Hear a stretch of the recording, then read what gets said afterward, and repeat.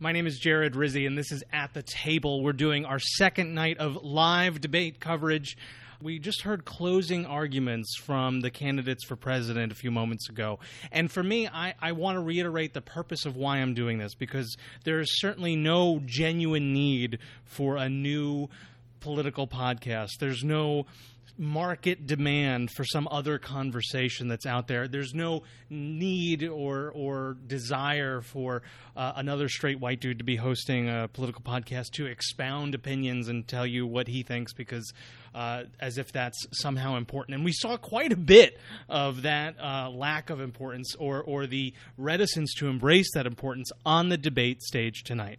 The Democrats that we saw tonight, especially I would think Kamala Harris, Joe Biden, Bernie Sanders, and to a lesser degree Pete Buttigieg and Michael Bennet, emphasized in a real and genuine way their emotional connection to the issues. It wasn't just, as we saw a lot of this last night, this sense that there was maybe this was the Elizabeth Warrenization of what we saw last night, but there was less of a plan for that and more, here's why the problem needs to be solved, and here is the emotional way in which I'm going to convince people to solve it. That may be, depending on your mileage, more or less convincing than what we heard last night from these candidates.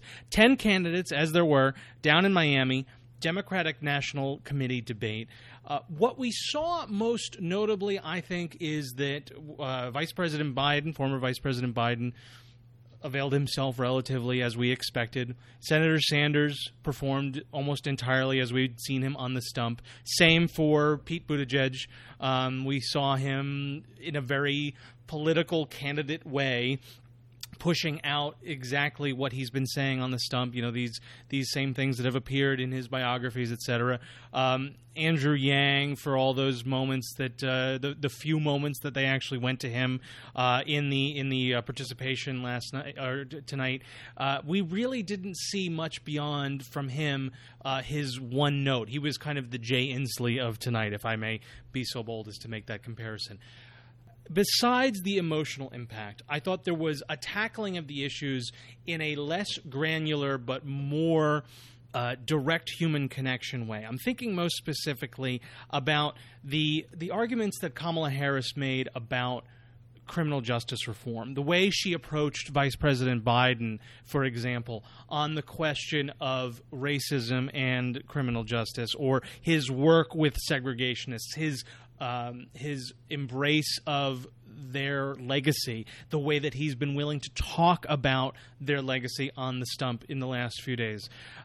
All of those things were emotional impact. Even when we were talking about immigration, a lot of the highlights in terms of pure emotion that we saw last night, those weren't repeated. I didn't hear anybody mention the father and daughter that drowned on their way to Brownsville. That was, in so many ways, I thought it was sad in the sense that we saw how little those major stories have in terms of a shelf life in the Trumpified news cycle that we see in American politics right now. But here are some other takeaways that I wanted to mention, and this is taking notes all night tonight. We certainly heard a lot more about Donald Trump. We saw a lot more direct references to Donald Trump than we did last night. Vice President Biden, in the first answer, he was the second question of the night. In the very first answer, he mentioned Trump, I think, at least 3 or 4 times. We saw the vice president, former vice president, repeatedly bring up Donald Trump, and others were not shy from it as well, although certainly Biden took the most. And really what people were emphasizing was the contrast on the field. Everyone emphasized that they have to be able to beat him, to beat Donald Trump to regain the presidency, and that's something that they wanted to make sure that they were able to do. Everyone said that they're the only one who's really able to do it. There were certainly a few conversations to that effect and some disagreements over who is able to do that. I thought one of the cheekiest, if we can talk about it in that way, was Congressman Eric Swalwell, who was mostly trying to get attention, it seemed like, on the far right side of the debate stage. As you were looking at him on the NBC broadcast, he was on the far right in the orange tie.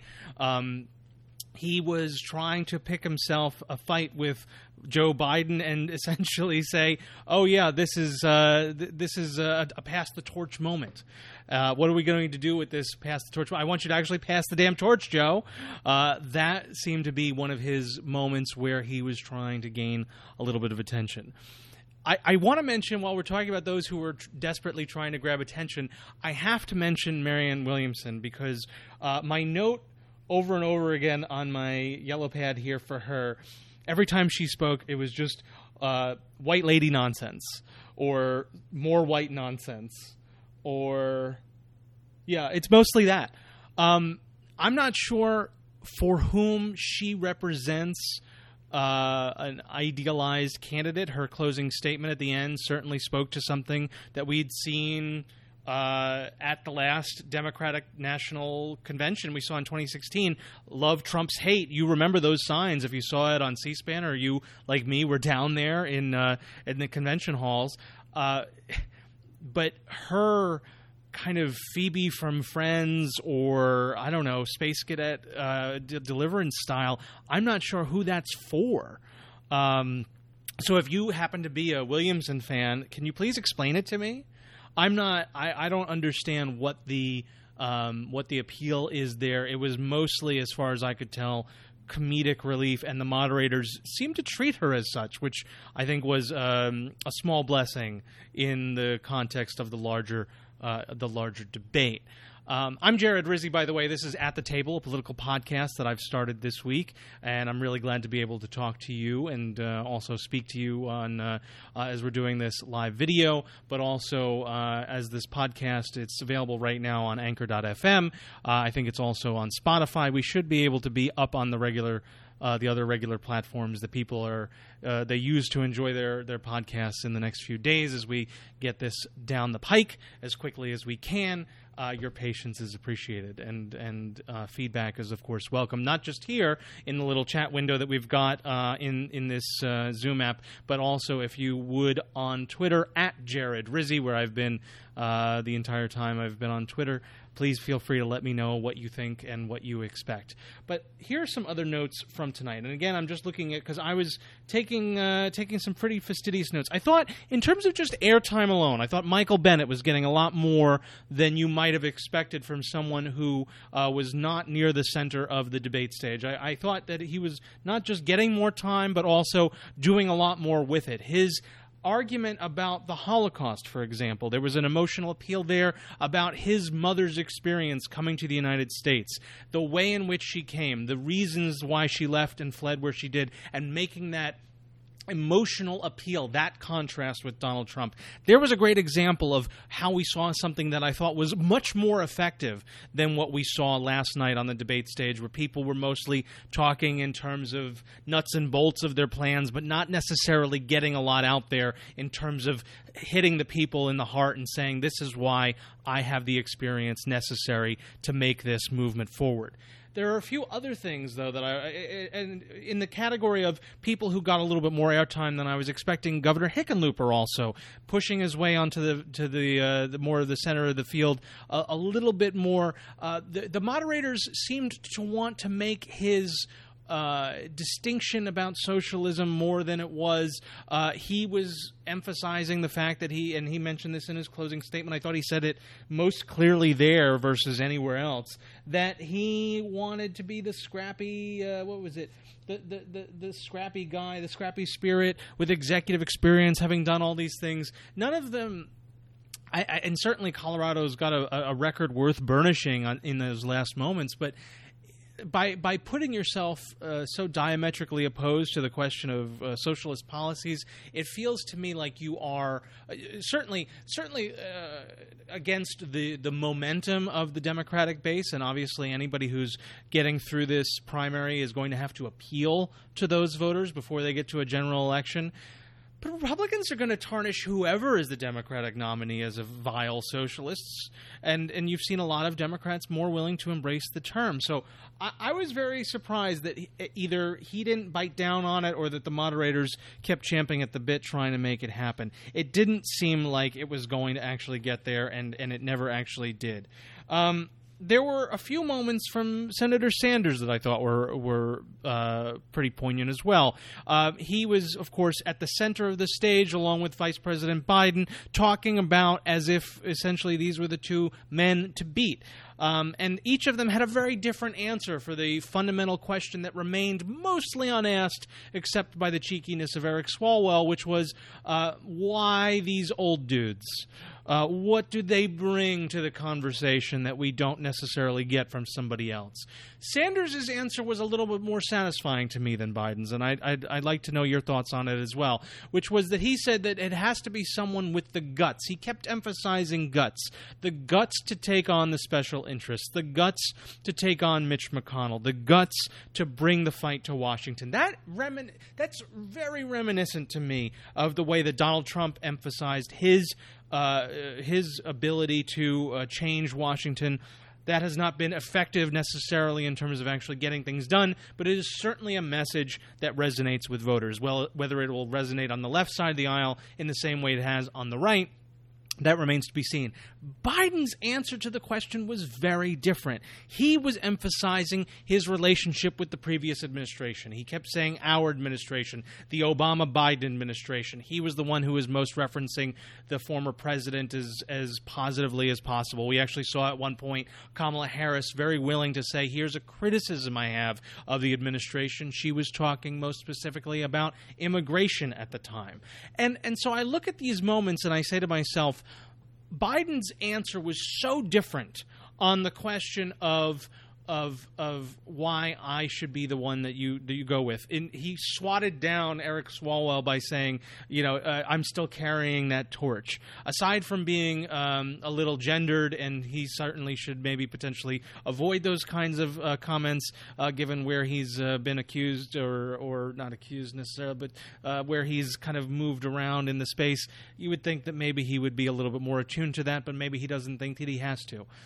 There's one other difference that's worth mentioning, by the way, and if you're not there in the spin room, as obviously I'm not, there was one thing that I thought was worth mentioning, which was that of all the candidates, 20 candidates of the last two evenings, 10 last night, 9 this evening are headed to the spin room to talk as they do. Candidates like to go in there and say, this is what I actually meant, and I want to clarify this, and here's a point that I didn't get to make because I didn't get enough time. And they talk to reporters in a barely exclusive way to try to get a little bit more time and a little bit more content for the news broadcasts.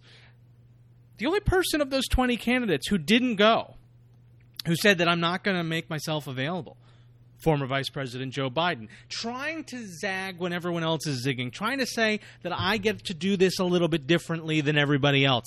It's fascinating to me to watch the ways in which that he has been willing to say, I'm not going to play by the same rules. Hasn't been as media available. Hasn't made himself open to questions. Hasn't done press conferences. Hasn't done the same things on the stump. And has mostly in a very Trumpian way said that he's not going to answer questions, for example, about whether he's doing X, Y, or Z wrong. And he kind of pushed back in a slightly dismissive way some of the criticisms that were being levied by Harris and others on the debate stage tonight. So very different answers from Biden and Sanders about why they deserved to be there instead of some of the people who were younger or more diverse. Another interesting way that Sanders addressed this was when he was asked specifically about the diversity question. Sanders emphasized that it has to be not just diversity, it also has to be guts. Again, that was his answer for everything. But as Donald Trump can prove, guts cannot,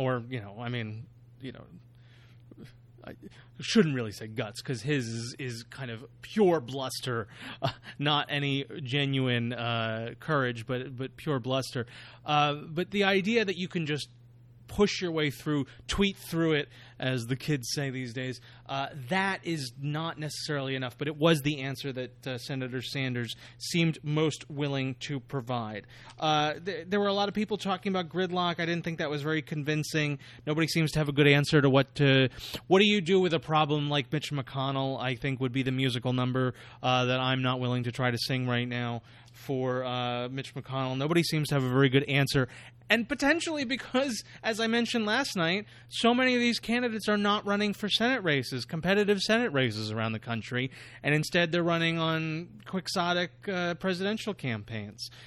There has been a real push and acknowledgement that the incumbent is so vulnerable and that the presidency is so within reach that some of these candidates are just not interested in making an argument for why they should go for a smaller race. I was thinking about the Texas Senate primary we were seeing on display last night with Castro and O'Rourke. I think about that in terms of some of the Senate races that could be potentially better served around the country with candidates. Although I think in general tonight, these candidates were a lot more safe. I mean, we're talking about New York, California, Colorado, not really a lot of the most difficult races around the country. There was a real argument about good ideas but no action. And again, for this, Sanders' answer was guts. There was the willingness to push back. But there was a little bit more distinction among the candidates tonight, and there wasn't this crappy question from the moderator. Chuck Todd, who I think is earning everyone's ire for his recent interview of Donald Trump on Meet the Press, had such a bad question, such a right-wing bait question last night in the debate about will you support confiscation? Just kept saying confiscation. Tonight it was a little bit more, and he didn't invoke the Parkland victims in such a ham-fisted way tonight either. But he did mention they started with Congressman Swalwell's approach and mentioned the gun buyback, and then kind of went through from there. And there were some interesting questions, whether or not we would take licenses away of sellers who violate the law, like Harris, or Sanders definitely being pushed as one of the more conservative on gun rights on the field by saying that he wouldn't initiate a federal buyback, as an example. So there were some more interesting answers tonight on some of the fundamental questions. But I think there was, in general, because these candidates had the benefit of seeing this done already before, there were some better scripted answers on some of the emotional impact. And I started with that, and I want to mention it again, is that I just felt more connected to some of the answers on the debate stage tonight. And here I want to emphasize the person who I think shined the most brightly, and that is Senator Kamala Harris. By far, the best answers on every single question, hammering home exactly why she had that emotional connection and was willing to make the fight go where it needs to go.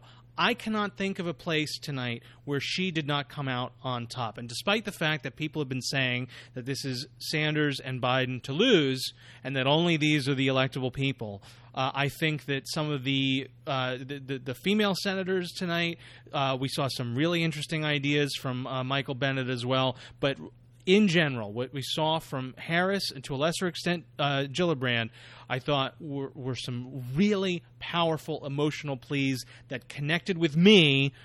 And again, just from my personal perspective, but I want to push beyond that, because this is a candidate who, by winning the Democratic primary, is going to face Donald Trump. You could not have a sharper contrast to who Donald Trump is and what he represents than the experienced record of a prosecutor in California. She mentioned her record there. She was passionate about making issues. She never talked about them in terms of pure nuts and bolts. She always talked about them in terms of how this would affect families, what was difficult for her as a prosecutor. It was so much more impactful for me, and I'd be curious. And we have some Q&A coming in now, so I'll answer some of those as I get them, about who you thought did well. Because for me, Harris by far was the candidate who pushed herself out there and made real ground. She's already been rising in polls, and we've already seen a lot of that momentum coming from Biden and Sanders, the ostensible front runners. I think two things on this. One, the fact that their numbers are so low proves that it's mostly name recognition and it's soft. When I see these candidates in the low 20s, high teens, and in some polls, state polls, South Carolina potentially much higher, but when I see them in national polls or in most state polls that low, what that says to me is voters are shopping around for a better option. Well, they certainly saw some better options tonight. Not to say that Senator Sanders, and former Vice President Biden didn't comport themselves with a lot of dignity and class, and I actually thought they both had excellent nights. But in terms of who is going to make up the ground, who is going to burn up some of the oxygen in the room, to use a very gendered expression, who was taking up more space, I was glad to see an African-American woman taking up more space on the debate stage tonight. That was a great thing to see. And I thought that Kamala Harris made some excellent points.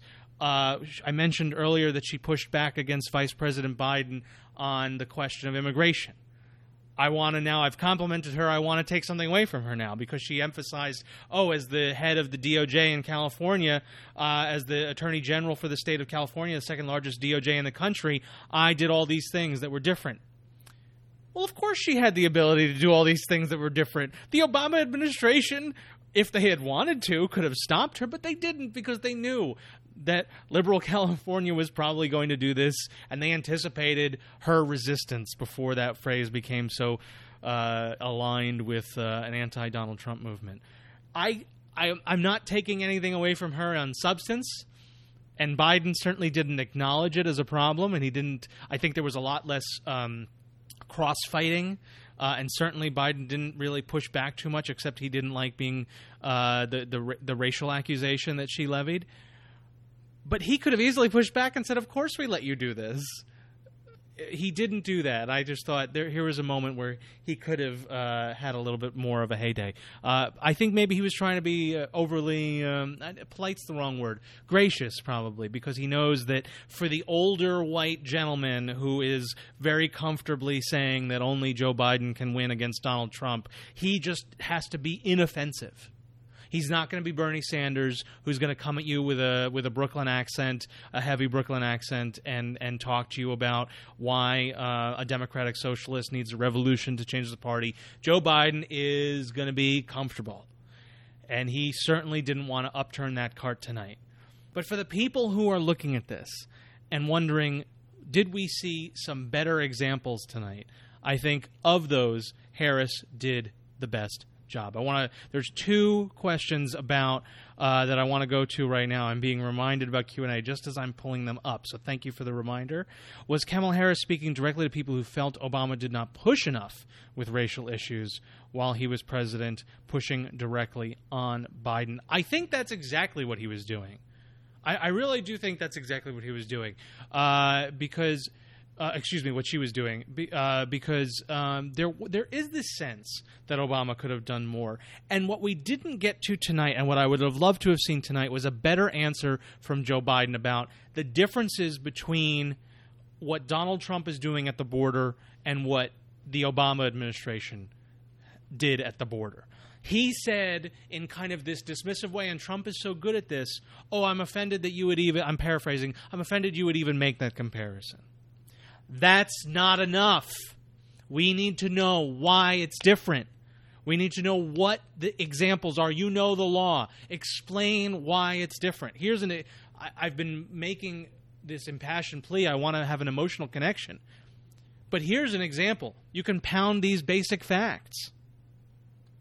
Explain why the Obama administration wasn't doing anything compared to because it's a right-wing talking point. And leaving it unresolved is to admit it, and you cannot do that. Another question that's come in, voters of what age shopping for better options? I like that question a lot as well. I think I'm only speaking as myself, and one of the things that I'm never going to try to do here on At the Table is embrace the idea that I'm speaking for anybody else. But what I will say is this. I don't think voters at large, if the numbers are as low as they've been coming in some of the state polls and national straw polls, and who knows how valuable they are really at this point, I think voters of every age are looking for something a little bit different if they're not saying they're locked in on Joe Biden at this point, or Bernie Sanders, or anybody else who might be a front runner. It's not any particular age bracket. I will say that people who are older, whiter, richer, more conservative in the Democratic Party are much more likely to like someone like Joe Biden because he represents everything that's made them comfortable for quite a long time. And he's not doing it in a way that really upturns the apple cart. He's not making them feel like anything needs to be done. He didn't really have a good answer, did he, the former vice president, for what about you saying that people won't have to necessarily change? They won't necessarily have to do anything differently. I'm not sure there's a good answer to that question because he did say those things. I don't find it necessarily very convincing that to just move right past it. So I'm heartened by tonight. I was really glad. Last night I walked away feeling that it was a bit tedious. I thought tonight there was, but still lots of good ideas on the stage. I thought last night was interesting that everyone seemed to be comfortable playing by the rules. There was a lot less playing by the rules tonight. Last night, in both instances, it was the New Yorkers, I think, who kind of, and as a New Yorker myself, I'll embrace this stereotype, kind of pushed up against it. It was de Blasio last night, Gillibrand tonight, willing to say, you know what, I'm going to get in there and I'm going to talk out of turn. I also mentioned Marianne Williamson, who I hate to even bring up again because she's such a waste of privilege just standing up there and espousing nonsense. But she also had quite a bit of willingness to go in there and just say whatever the hell she had on her mind. But, I guess, again, I am fascinated. If you are out there and you're a Williamson fan, please, at Jared Rizzi, I would love to know what that's all about. What's your life like? Who are you when you're at home? Because I was joking about Delaney last night being someone who is like, we don't know why you're even on the stage. But when I saw Williamson tonight, I thought this was ludicrous. I'd be remiss if I didn't talk a little bit about some of the other issues that percolated today in national politics that didn't make it onto the debate stage. And I want to emphasize not just the issues that we talked about, and that's gun control, immigration, the environment got a lot of discussion tonight. Actually, a lot more. Governor Hickenlooper was really good, I thought, of everybody talking about some of the facts and figures of climate change in a more responsible way than what we saw even last night with Jay Inslee, Governor Inslee, trying to make headway on that issue. But I thought, especially when we talk about the two Supreme Court decisions that came down, there was a bare acknowledgement of the Supreme Court decision about the census decision, the census, whether you can ask the citizenship question. And I think it was Michael Bennett who said that these people are being erased. I don't have that written down. I might be wrong about who said that. But somebody said that these people are trying to be erased. And, of course, the census is required every 10 years in the Constitution, Article 1, Section 2. The president said his lawyers are going to ask for a delay. Good luck there, buddy. But the citizenship question is interesting because the court basically said, we really don't like that you tried to do a racism, but we really didn't like the fact that you said you were doing the racism. There was a bare acknowledgement of that on the debate stage tonight. There was, despite the fact that Senator Gillibrand had a lot of discussion about clean government, good governance policies, there wasn't a lot of discussion on the debate stage tonight about gerrymandering, which is, of course, the other big Supreme Court decision that we saw today, the Rucho v. Common Cause decision. And that decided along party lines, 5-4, and more specifically, opening the floodgates right before a census take on partisan gerrymandering, not racial gerrymandering, but on partisan gerrymandering, pushing it back to states and municipalities, saying, free for all, guys, you can do whatever you want when it comes to that stuff. That is... Where was that on the debate stage tonight?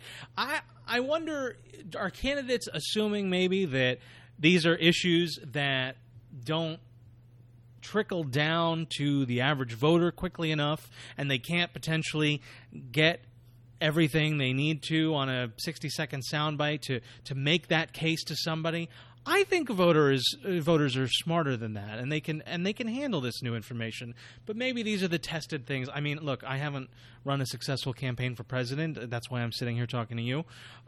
So I was really disappointed. This is, if we look at there's a straight line between Bush v. Gore, Citizens United, Shelby County v. Holder, and then today's decision, Rucho v. Common Cause, where the federal courts will not protect us from majoritarian democracy and some of the problems that can bring about. And even worse, it won't protect us from the tyranny of the minority when they have a lot of money and a big microphone to say whatever they want to say. Rucho seemed to be the Common Cause decision today is the latest of these, but it seems like as long as the court is disposed the way it is, that is going to be the trend line moving forward. But there's a very clear through line from Bush v. Gore to what we saw today, and that was not mentioned on the debate stage tonight. I have a couple more points, and then I'm going to wrap up for this episode of At the Table. Again, I'm Jared Rizzi. For 7 years, I was White House correspondent. I'm having this conversation with you now because, frankly, this is the best way that I can think of to share some of the thoughts that I've had and some of the experience that I have, but also just to be able to be real with people, to be able to talk about this in an emotionally impactful way. This was the thought that I had today, and I'll share it with you, and I'd be interested if you have any takes on it. We know the kind of candidate that thrives in the kind of debate environment that we saw for these last two nights. The kind of candidate that wins with this amount of noise, this cacophony, that kind of candidate is in the White House right now. Democrats need to consolidate this field as quickly as possible, and I don't know how that happens, and maybe it won't happen for a very long time. We've got months till the first votes in Iowa. And there is so little incentive with the incumbent in as much trouble as he's in and his poll numbers as bad as they are and the head-to-head matchups, however valuable they may be at this point, showing just about any Democrat, not just Joe Biden and Senator Sanders, any Democrat being able to trounce him in a general election. But we know that these moments do not bear out real debate. They don't make us a lot smarter. I'm glad that you're spending a little bit of time with me because I feel like that is the greatest gift you can give is to spend a little time and maybe we make each other a little bit smarter. But I don't think those debates, as much as I was happy about some of the emotional pleas that we heard tonight, as much as I was glad to see someone like Harris shine the way I think she really deserved to and embrace the field and take it, drag it, kicking and screaming in the direction that she wanted it to go, I don't think we learned a lot. And I wonder how long that can last, because that way lies the madness that currently exists in the White House. Another question, or no, I'm sorry, I'm specifically being told it's not a question, it's a comment. Julie says it's all tedious. The whole administration is tedious. This process is going to be tedious. Well, thank you, Julie, for that teardown. But it's so very necessary, especially now, she writes, and especially at this place where boomers are meeting millennials who will rise to the top. Well, first of all, I'm glad that you excluded the Generation X because they are, as everyone knows, useless. And I'm also glad that you mentioned boomers and millennials because that was the distinction that we saw most poignantly on the stage today between the Swalwells and Buttigiegs and the Bidens and the Sanderses. But I think as these men basically drop what they're packing in front of the table at each other, the women really cut through. And I was very happy to see, especially, not not Marianne Williamson. No, not Marianne Williamson. But Senator Harris, Senator Gillibrand. I was very happy to see a little bit more cut through. So who comes out on top? Hopefully some of these women.